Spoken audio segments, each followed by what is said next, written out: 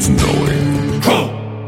All right, man. Welcome to Crow 777 Radio. This is episode 199. Jason Lindgren is with me, and we have a pretty special guest that I actually went and sought out. His name is Richard. That will be the name only that we use. I'm hoping he will show up in comments under this episode. I'm almost certain there's going to be so many questions on the tail of this. We're going to be talking about ayahuasca. And the reason I sought Richard out is because I see so many people commenting about doing mushrooms and LSD and all these things. And I grew up in the 60s and 70s, and I don't agree with getting high and acting like you're doing some spiritual elevation, which is why I wanted to go find someone who actually knows some things. Anyhow, welcome, Jason. Good morning, Crow. Do we have anything for the intro here, or should we just get going with Richard? Let's get going with Richard. All right, Richard, welcome to Crow 777 Radio. Thank you. So you are on the West Coast. We're about 3 hours apart, but we've kind of outlined why I sought you out and what I'd like to do here. So let me start by asking you, is it better for me to call what we're about to talk about ayahuasca or Aya? I prefer ayahuasca. Okay, ayahuasca.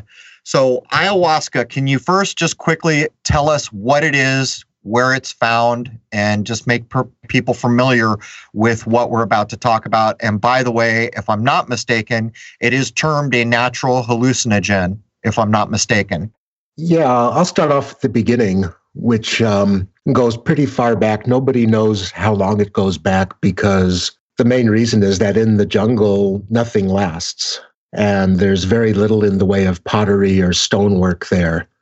So people may have been doing this as little as a few thousand years or as much as 20 or 30,000 years. Nobody knows and will really never find out exactly because, if you take a book to the jungle and you're in a jungle hut, in about a month or two, the book turns black and starts being eaten by mold or termites or something else. So there's no real way to do good archaeology there. But whatever it was, the stories that the shamans in the South tell is that people were drinking the vine first, which was Banisteriopsis caapi, and that alone has some beautiful medicinal effects. It's anti-parasitical. It's an parasital, yes. It's a parasital medicine, which is a big problem in the jungle, obviously. And it also tends to open one up to the spirit world, to the world within. Now, at some point, nobody knows how it happens. The shamans will say the medicine told us to do this, but somebody added chacruna, Psychotropia viridis, to the brew, and that turned the light on. People will now make the mistake of thinking it's just a MAO inhibitor and dimethyltryptamine, or NN-DMT. And that's kind of a mistake because the original people who used it there didn't have these terminologies. They did not have the reductionist Western scientific mind that so many of us has of let's find the active ingredient, let's tear it apart and find exactly what's doing what, and then take everything else away and use those. They were interested in the whole plants and in the spirits of the whole plants. Because when you do these medicines, when you drink ayahuasca, it doesn't take too many ceremonies before something inside of you, kind of a little bell rings, and you say to yourself, this is an intelligent being. So over the years, the culture has adopted to it. Many of the cultures, their art and their language and their music kind of evolved out of the work of ayahuasca. There it's seen as a healer. There it's seen as a guide. There it's seen even as a friend that one can take when one wants to heal something, either on a spiritual level, physical level, emotional level, psychological level, wherever it is that needs healing. The ayahuasca will help you to accomplish what it is that you're seeking through the aid of the curanderos, the healers, the shamans, that pour the medicine and sing the proper songs during the ceremonies. So let me make a quick clarification. As we got going, you were pointing out that ayahuasca use goes way back, which is a vine, but at some point, human beings using the ayahuasca were informed when using the ayahuasca to add another plant. Is that correct? It's pointed out in the Cosmic Serpent is that there's, I don't know, let's say there's 500,000 different species in the jungle. And to put any two together, cook it for several days, and then drink it would take trillions of years. I may be exaggerating by a few zeros there, I don't know, but at least billions of years. And so the idea of it happening randomly, like let's just put these two plants together and see what happens here, is very, very small. So the thing that the shamans down there will say is that the plants told us to do this. Okay. Which is a whole mind-blowing thing if you think about it. It is, but I'm also familiar with similar ideas from other cultures, the old Shinto ideas in Japan, where everything has a kami spirit, even a rock. All facets of nature alive and connected in some way.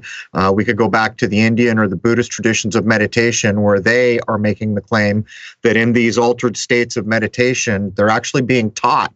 Not always clear what is teaching them, but they are referring to it as if it's a conscious. So as I listen to you say these things, I'm thinking along those lines. So when did you first come in contact with ayahuasca? Did you do it on your own, or did you go find a shaman of some sort? Basically, my introduction was strange. A friend of mine many years ago had gone to the jungle and came back with some ayahuasca, and he had a little bit of training in how to use it. And he'd actually been doing psychedelic psychotherapy with other substances for some years. And he called me up and said, you have to try this. And me being me, I said, okay, let's do it. When? And so a few days later, I had that cup in my hand. Is it true that every time you take ayahuasca that you'll throw up? It's not true. Well, for some people, it's true. Other people will throw up occasionally. I personally have only thrown up a few times since I've been drinking it. Do we know what's causing that? It's theoretically the effect of the brew on the serotonin receptors in the gut. But I think there's more going on there because a lot more happens when you throw up than just throwing up.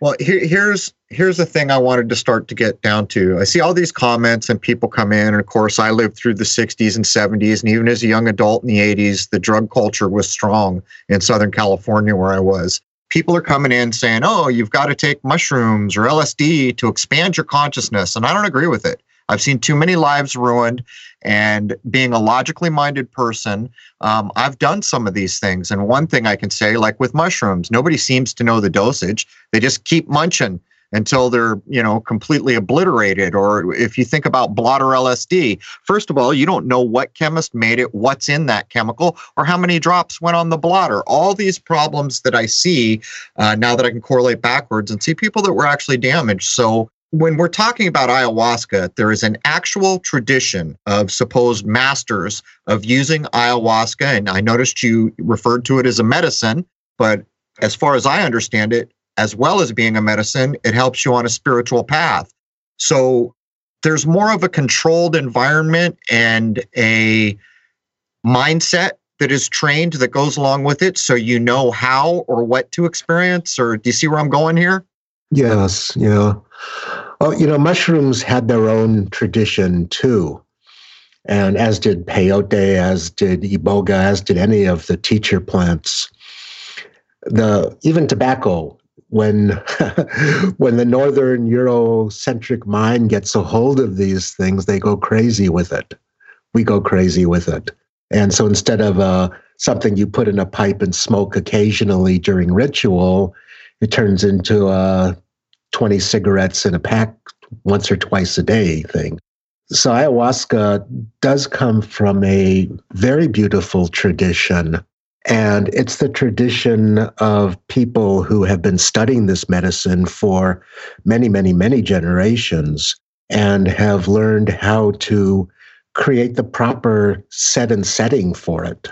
So it's not just done, it shouldn't be, in my opinion, shouldn't be done just to have a trip, but should be done in a ritual setting run by somebody who's very familiar and mastered the medicine as much as they could and knows how to sing the proper songs at the proper time or play the proper musical instruments at the proper time in order to create a space where the participants can be free and safe to go as deep as they want to go and be led by the music, be led by the songs through the places that could get, honestly quite terrifying and sometimes painfully beautiful, to get to the other side and affect the healing process of the medicine, because it is a medicine, during the course of the ceremony, to allow the medicine to heal.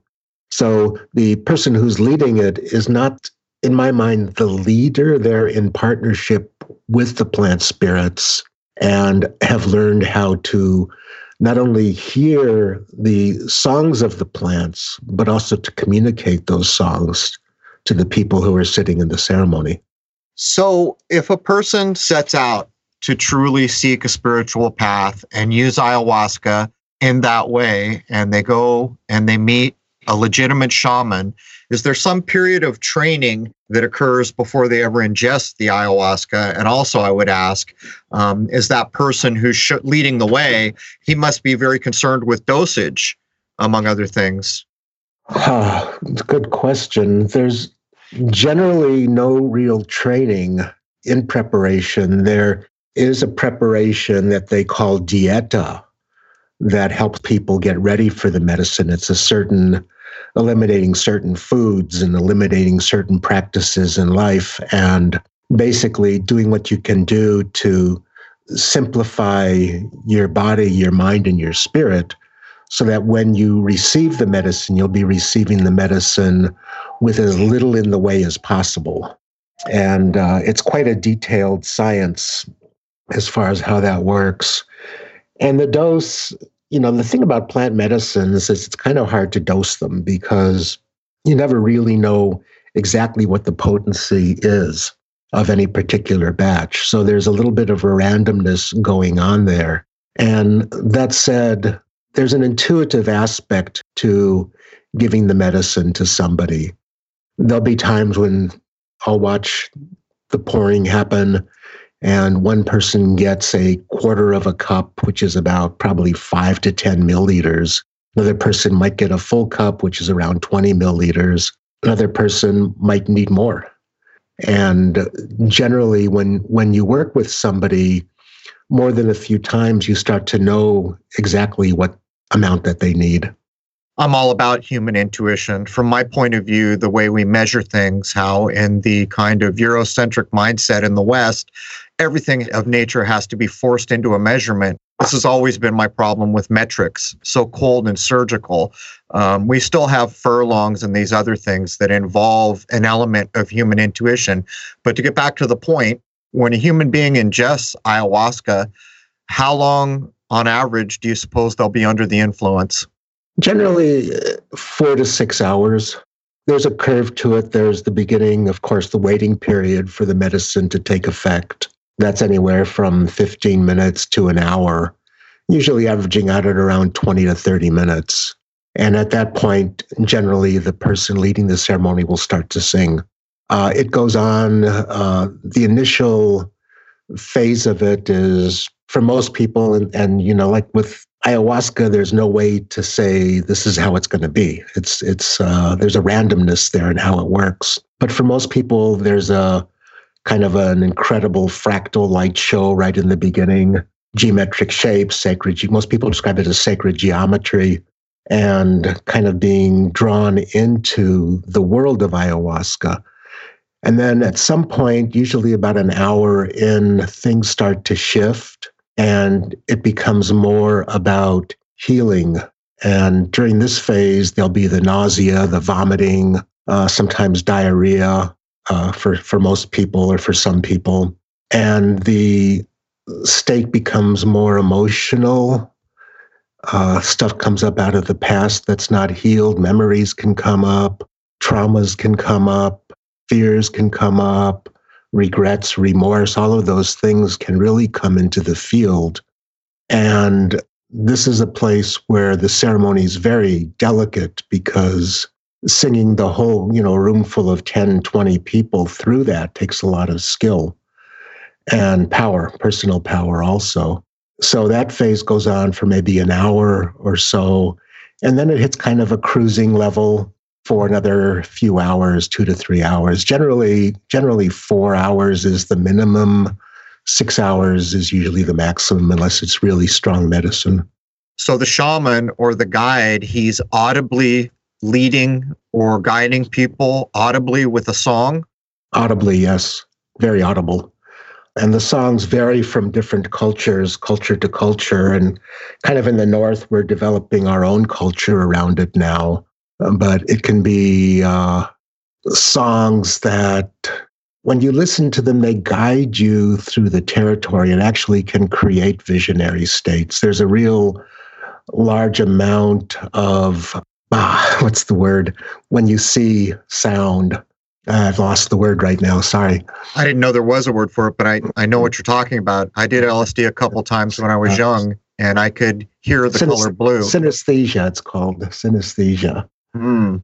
Yeah, when you can start to, the shaman will be singing and you'll start to see what he's singing. And what he's singing will take you through various kind of, call it, journeys into yourself. What's interesting also is that it's different for each person sitting in the room. So in a big way, the medicine meets each person exactly according to what they need. And, when the fear comes up, it's dicey. It can be really dicey, because if people succumb to the fear or surrender to the fear, then it's going to be a much more difficult experience for them. If they trust the medicine, trust the shaman, trust the environment, trust the people they're with, then it's a much easier experience. Never easy, but easier. What do the native peoples think of, especially Americans, but I guess I should say Westerners, wanting to do these ceremonies and all that? I call them Northerners because the only thing west of Peru is Australia and New Zealand. So I call us fair enough.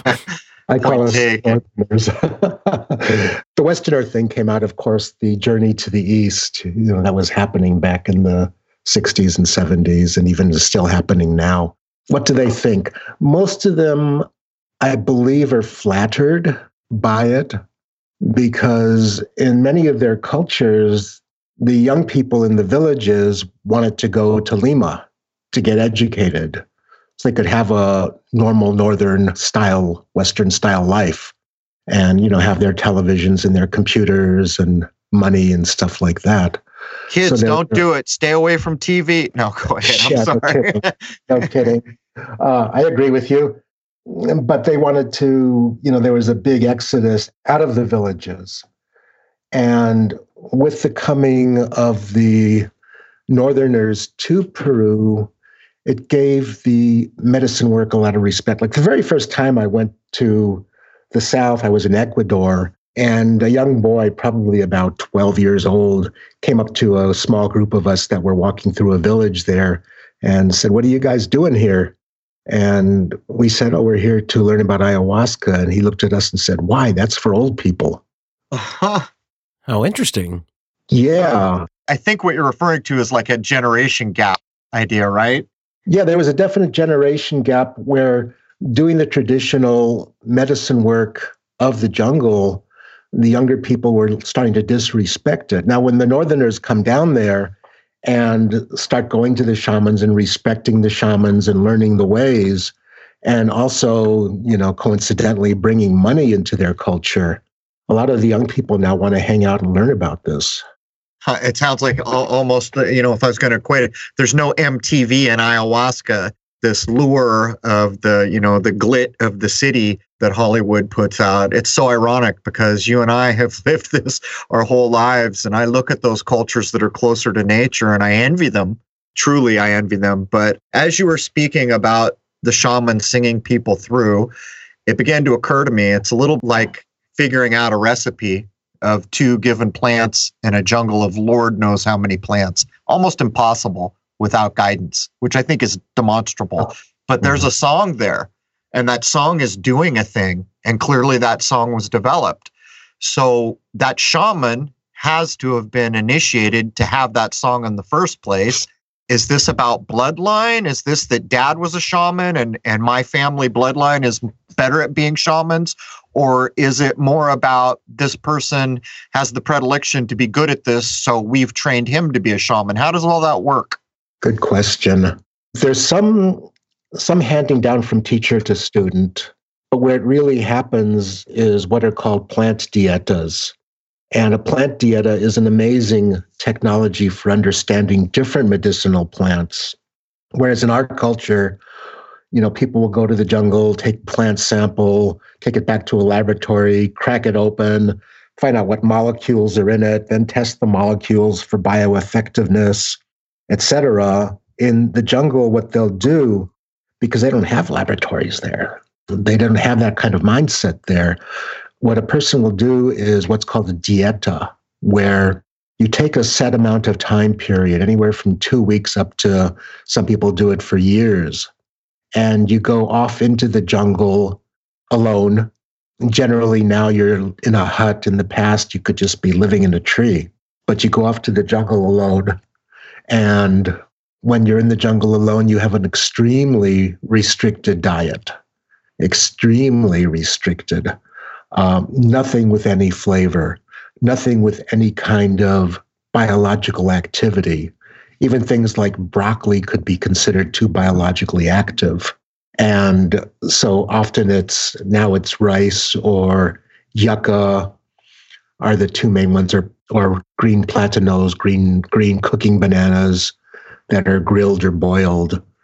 And maybe once in a while some fish, a certain very specific species of fish called boca chica, maybe sometimes some chicken. And you're having this as your only sustenance, while on a daily or every other day or every third or fourth day basis, you're drinking a cup of one of the plants in the jungle, one of the plants that have been shown to be teacher plants. And every night or every other night, you're also drinking ayahuasca, either alone or in a group. And you're not talking to people, you're not touching anybody. Technically, you're not using any kind of soaps or toothpastes or shampoos. And your life becomes very, very, very, very simple as you're sitting in this hut all day, not allowed to read, not allowed to listen to music. You can sing and you can play music and you can sit. And this is all you do for weeks or months or even years. And while you're doing this, because you're only taking in this one plant with its own chemical communications to your body, to your mind, to your spirit, the plant will start to teach you. And at some point, the plant will teach you its song. And once the plant teaches you its song, the person who has done this has that song, the vibration of that song coming from the plant. It's a vibratory thing with words or without words. But the vibratory nature of that song is that when you sing it to somebody else, you have the medicine of that song to transmit into the person you're singing to. So that's one way of getting songs. Obviously, this can take a long time period. Other people get songs just during ceremony spontaneously. I've been sitting in ceremony and the need for a song was there that I didn't have. And almost as though it's magic, an entire song comes and I start singing that song, like right out of no place. And it's a complete song with a beginning, a middle, and end. It has words, it has power, it has an effect on the person I'm singing it to or the room that I'm singing it to. And it's magic. It's kind of a magic that's going on there. Wow. Just wow. When I'm considering, well, yeah, I remember the first time I came in contact was with like Carlos Castaneda.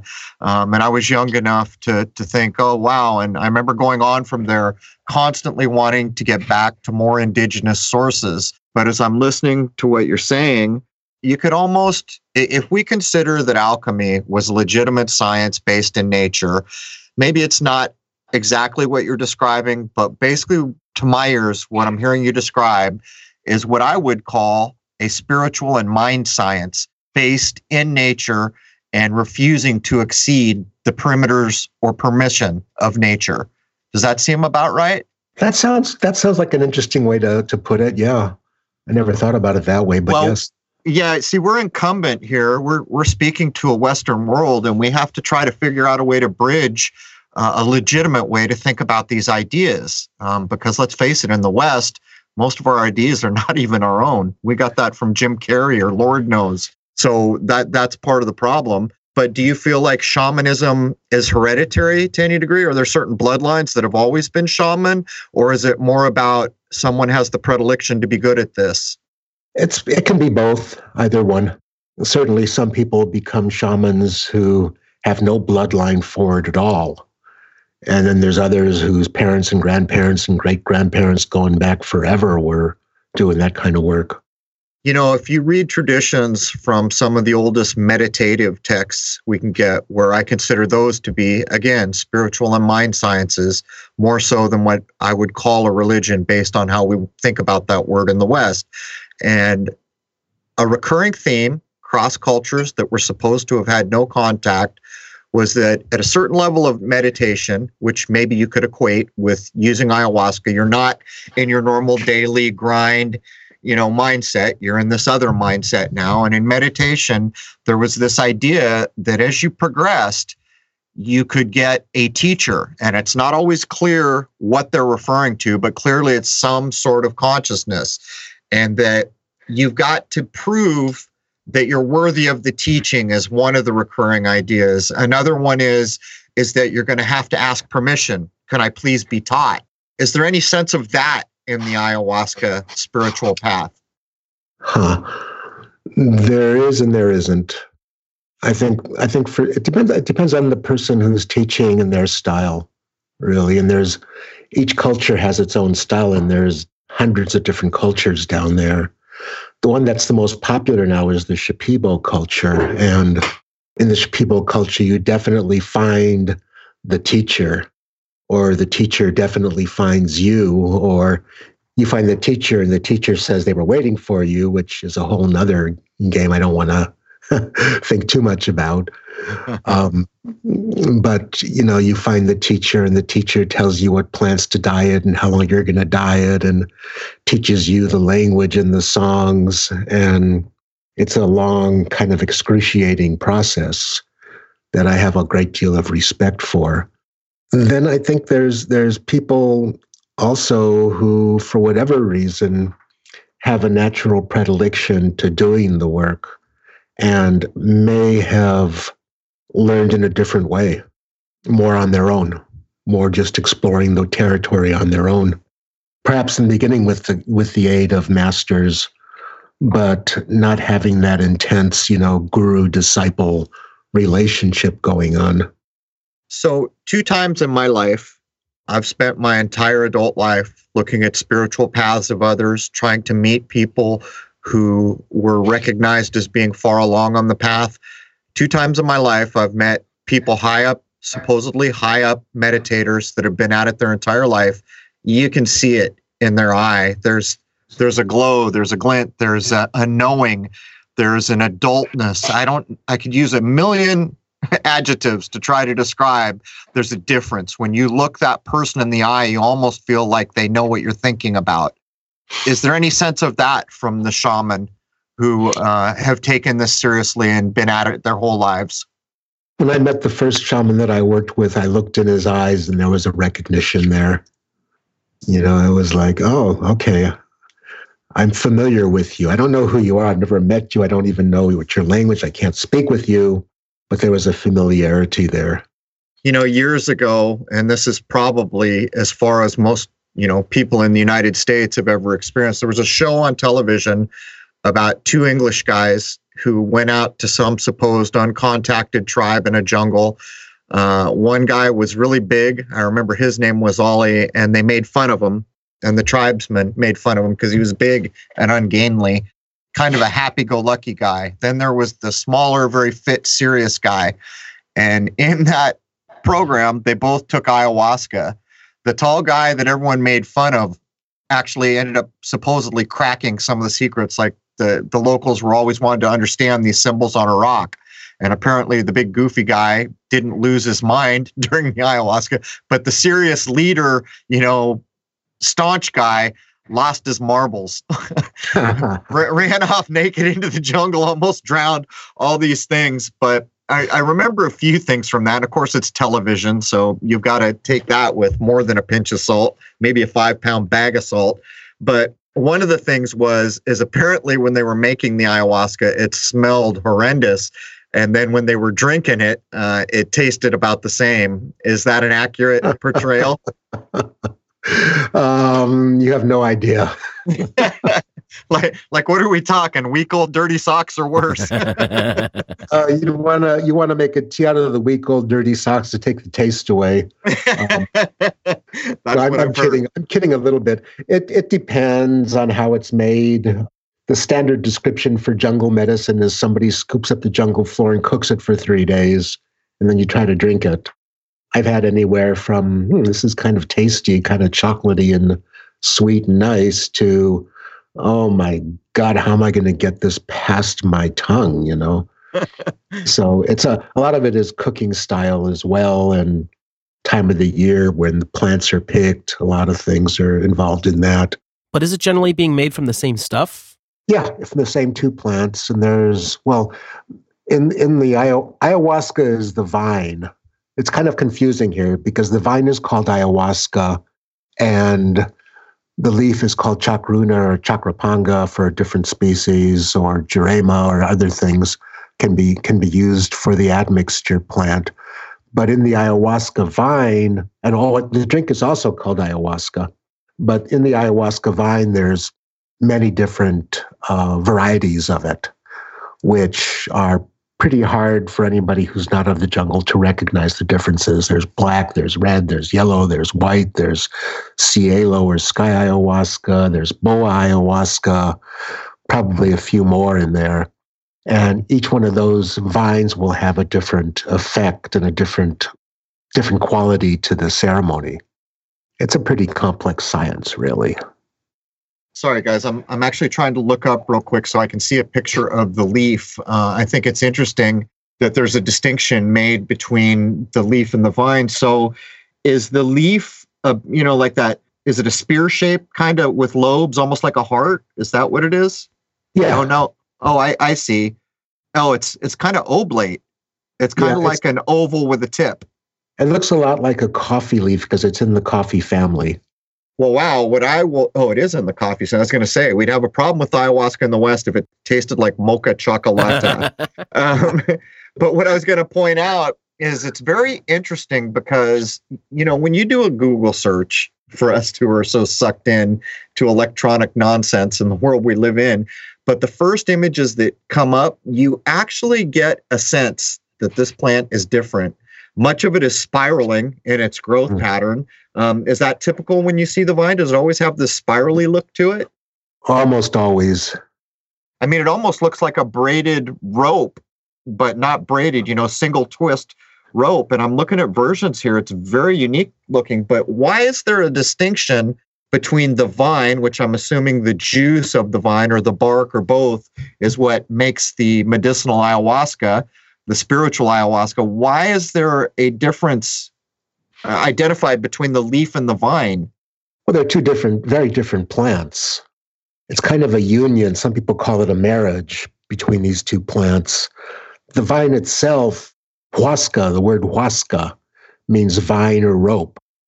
And so it does look like a rope, and it climbs up the trees. And the distinction, ham and cheese, I don't know, mustard and tomatoes, they're two different things, but they go well together. Yeah, but you're kind of blowing my mind here because I've been in plants my whole life. And when I think of a basil, I don't say this is the leaf, this is the stem. If I was going to go a little further away from an annual type of plant where it was perennial and it had a vitrified barky, exterior on the stem, on the stalk, I still have never been in a position where I'm saying this leaf is somehow different from the stalk that it's growing from. Oh, wait a second. They're two different plants. Well, I heard you. That's where I was going. I mean, you keep referring. So wait a minute. Is it possible to have an ayahuasca vine with no leaves on it? No. The leaves don't come from the ayahuasca vine.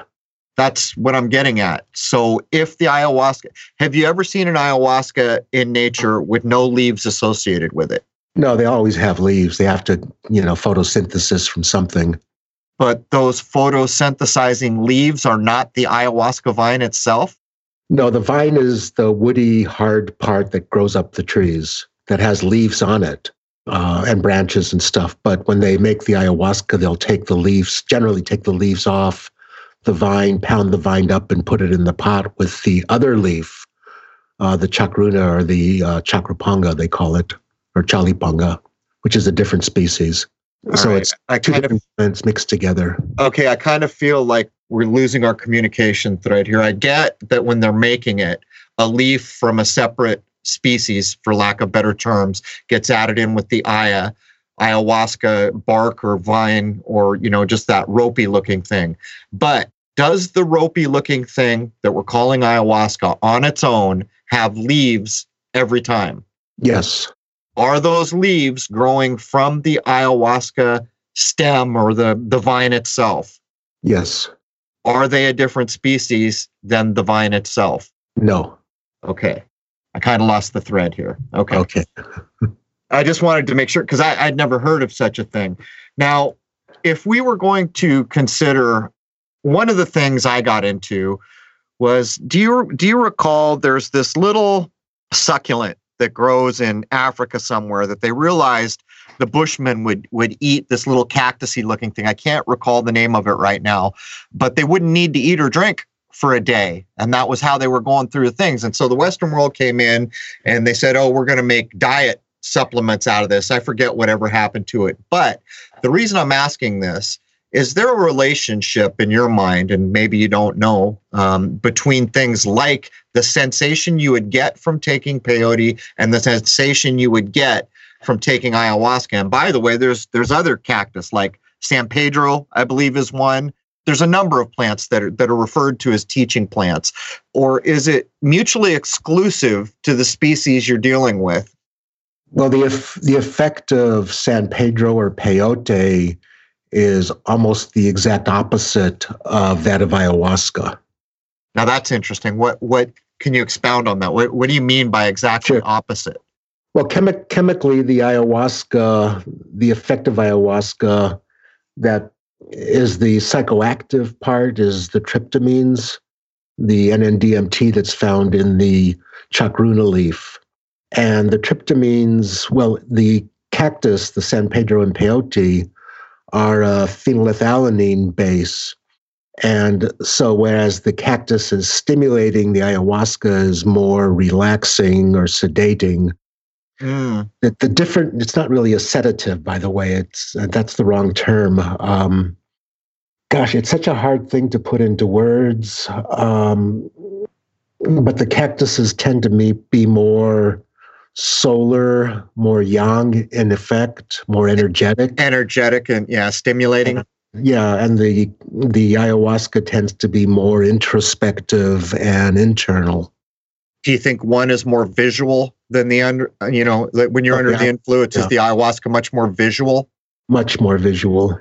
So I'm going to guess, Richard, that you're at least familiar with Carlos Castaneda, because I think during the hippie movement, that's where a lot of people started to even realize there was this other world out there no one ever heard of. And when I was young, I was interested in that. When I got a little older, I wanted to go to Source. I didn't want to hear from some guy from UCLA or wherever he was from. But one of the things, if you remember in that storyline, to try to determine the spiritual usage is somehow distinct from just taking it to get high. When they went out to find their peyote, I forget the whole term for it. There was a preparation involved, but you could be standing right next to a peyote plant and you couldn't pick the peyote from that plant. You had to start walking in a certain direction, and until your path was blocked by a peyote cactus, you could not choose it, almost like you're putting in the will of God idea here, or I don't know how to describe it any better than that. Are you familiar with these ideas from Carlos Castaneda at all?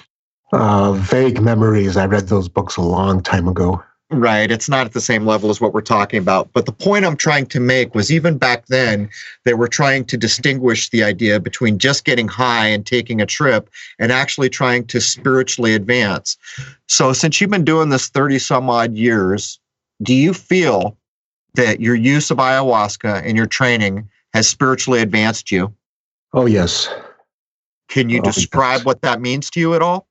Well, there's a couple of ways that I think ayahuasca works as a spiritual tool, as a spiritual guide, as a spiritual opener. One is that a big part of ayahuasca work is what's called the limpia, or the cleansing. And that's when that which you are not gets removed from you, or you get a chance to give it up, to let go of it. This can be, physical toxins that get taken out in the purge. It can be emotional toxins that come out with surrender or with crying or whatever. It's getting rid of everything, or as much as possible, of that which you are not. And there's a whole lot of us that is that which we are not. All of the images and ideas that we've picked up in this lifetime and maybe previous lifetimes, who knows, all the toxins that we've ingested, all of the pain and suffering and traumas, all of that stuff stands between us and our soul, our spirit. So a big part of ayahuasca work is getting rid of that. Drugs that have been taken, medicines that have been taken, bad food, toxic food, chemical food, all of these things can come out during a ceremony or during a course of many ceremonies. Then there's the opening, they call it the opening of the way, or the opening of the path, that happens during ceremony, where you are given the opportunity to travel within the spirit world. And that can take on many forms too. That can take on what I call the astral world visions, which is the spirits and the monsters and the gods and goddesses and all of that people see. And that can cross cultures quite easily. People can see Buddha, or people can see Krishna or Kali or Shiva during their experiences, or nature spirits. Or Jesus, I would imagine. Or Jesus, of course. That's quite big in Peru, where Catholicism is quite prevalent, even in the jungle. Is there a big mixing of old and newer faiths then, as a result of that? Yeah, I think so. I mean, the Catholicism's been there for hundreds of years. And the missionaries of different sects, the Mormons and the Seventh-day Adventists and the evangelicals, are definitely working hard there to save the souls of the poor jungle natives. Of course. Of course, and bring them to the light of the Bible. And empty the ayahuasca cup, I'm guessing. Yeah, ayahuasca's the devil, down there. Well, we can't have any of that free thinking going on. No. I think someone put a tag. They know this because somebody put a tag on that plant in the jungle that said God did not make this plant. That's how they know that, just so everyone's clear here. But right, let me ask you, if you thought way back to your initial experiences with ayahuasca, from what I understand, from what I've done in research with zero direct experience, particularly with ayahuasca, but having done mushrooms and having done LSD, which I regret more than once, were you ever afraid, or, I guess people might describe it as a bad trip? It's so intense. Did you ever have that experience with ayahuasca? I think everybody who does the medicine at some point has that Osha experience. Yeah, definitely it's there. You ask for a story. Let me tell you about my first experience, if that's okay. Sure. So I drank the medicine and it was very powerful. I could tell by the taste of it that it was going to be an interesting night. And my first time, I'm sitting in this room with my eyes closed. There's gentle music playing. This person was not a trained singer, so he just used recorded music at that point. And I'm sitting there, no, this is nice. I'm seeing some things. Wow, this is very pretty. I like this. And then in that second phase, I was suddenly three-dimensionally full-on immersive experience of being in a Nazi concentration camp. This was not pleasant, to say the least. And I'm standing in this Nazi concentration camp, and no matter what I tried to do, I couldn't get out of it. I wasn't panicking. I knew what was going on. I knew I was on medicine. It was not enough that I lost that reality, thank God. But I was in this camp. And finally, I kind of put out, what am I supposed to do here? What am I here for? What am I doing here?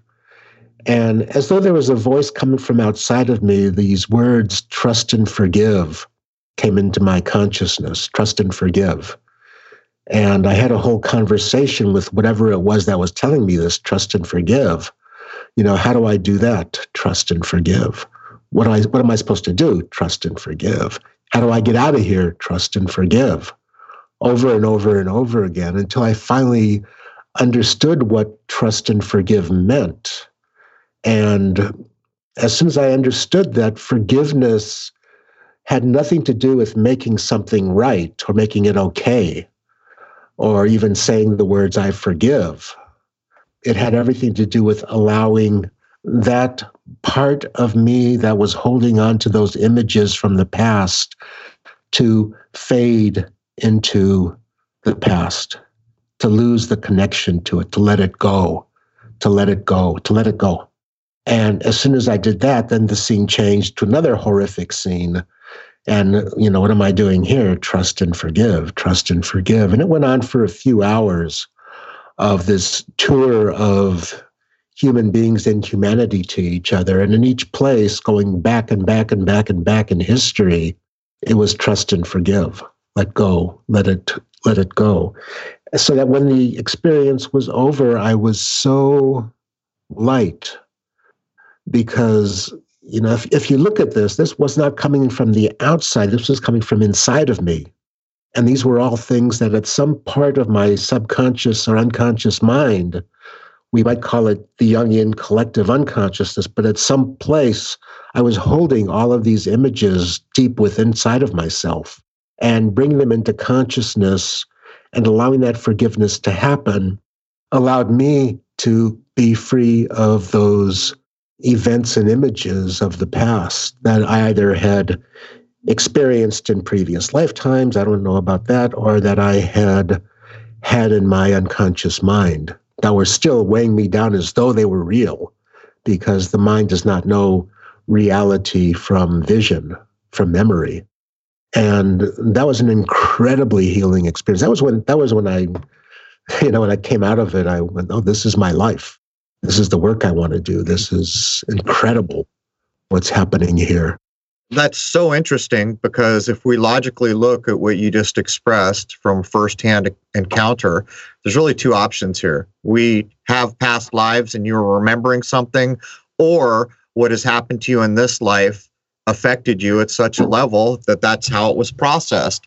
And this is the point that Jason and I so often try to make with the fear porn that comes out of your news, or these violent movies, or very sad, heart-wrenching movies. These are all images that your mind is processing as if you were in the world experiencing these things on some level. I'll tell you what, Richard, we're going to take a 5-minute break, and then we're going to queue up and do hour 2, where we have no concerns for free speech. We can address anything we want to. That will be coming off the private server of crow777radio.com, CRROW777radio.com. Anything you want to get in before I wrap up, Jason? Richard, is there any information you want to put out there for people to find you? If people want to find me, they could leave notes in the comments. Okay. Will you be showing up in the comments section, Richard? For a week or so, yeah. Okay. There it is, man. That brings the first hour of episode 199 to a close. Join us over at crow777radio.com, CRROW777radio.com. That is not crow777.com. That is a pirated website. crow777radio.com is the only real deal. There it is, man. Join us on the other side to make a pun. Cheers.